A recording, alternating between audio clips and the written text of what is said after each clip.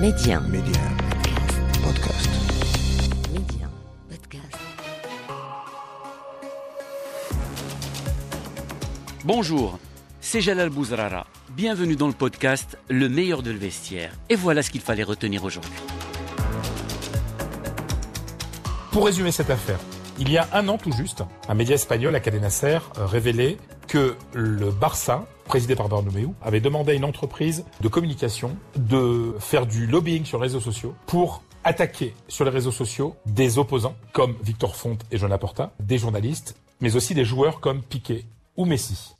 L'idée était de dénigrer ces personnes aux yeux du public, aux yeux des socios. Bartomeu avait démenti. Plus ça avance, plus on se rend compte que il y avait du vrai dans cette histoire. Mais ce qui est surtout le fait de l'enquête aujourd'hui, c'est qu'il y aurait eu de graves malversations financières. En gros, le Barça aurait payé 6 fois plus que ce que coûte réellement le travail pour lequel avait été contractée cette entreprise. Donc la brigade financière est en train d'étudier ce cas. Bartomeu et Oscar Gros, l'ancien directeur général, plus le directeur de cabinet de Bartomeu sont en garde à vue. Donc c'est terrible, c'est un mal de plus qui s'ajoute au Barça, même si ça va faire plaisir à ceux qui étaient les victimes. Je parlais des deux candidats, Font et Laporta, mais aussi aux joueurs, à commencer par Messi et par Gerard Piqué. Messi qui, lors d'une récente interview, disait il y a quelque chose de très bizarre dans cette histoire. On parle maintenant Liga, football, avec cette nouvelle victoire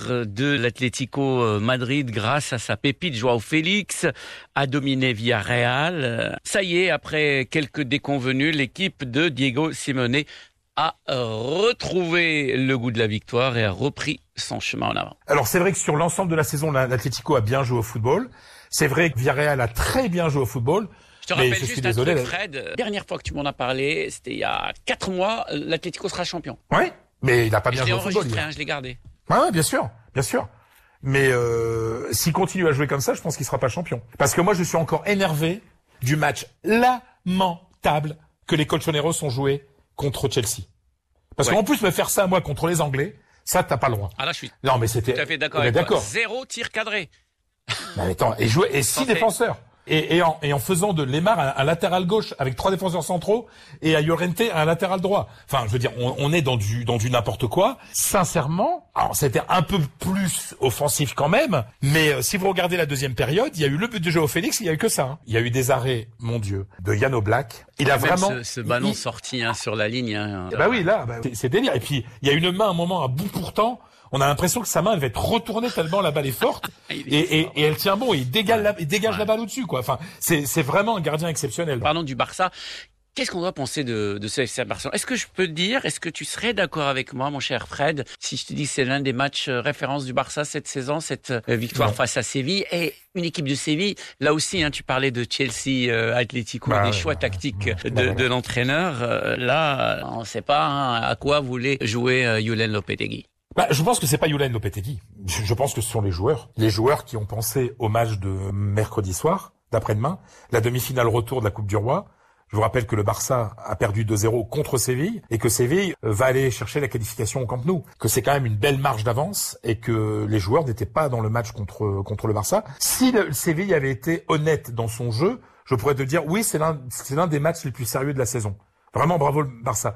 Mais vu l'attitude des Sévillans qui ont été en dessous de tout, c'est difficile de vanter le Barça. On va dire quand même que le Barça fait un match pas très sérieux, un match sérieux où ils ont été efficaces quand il a fallu l'être. C'était pas brillantissime, mais il y avait de belles choses, notamment celui qui me semble, mais on met toujours Messi à part, le meilleur en ce moment, Ousmane Dembélé.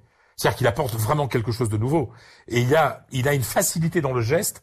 Bon, quand tu vois et quand vous voyez tous le but qu'il a marqué en contre, il a un sang-froid extraordinaire. C'est un joueur qui est facile et c'est vrai que on se dit que Koeman, qui réussit pas forcément de grandes choses dans ce club, a récupéré pour la cause un joueur qui a eu un talent monstre et qui est en train de marcher sur le bon chemin, quoi.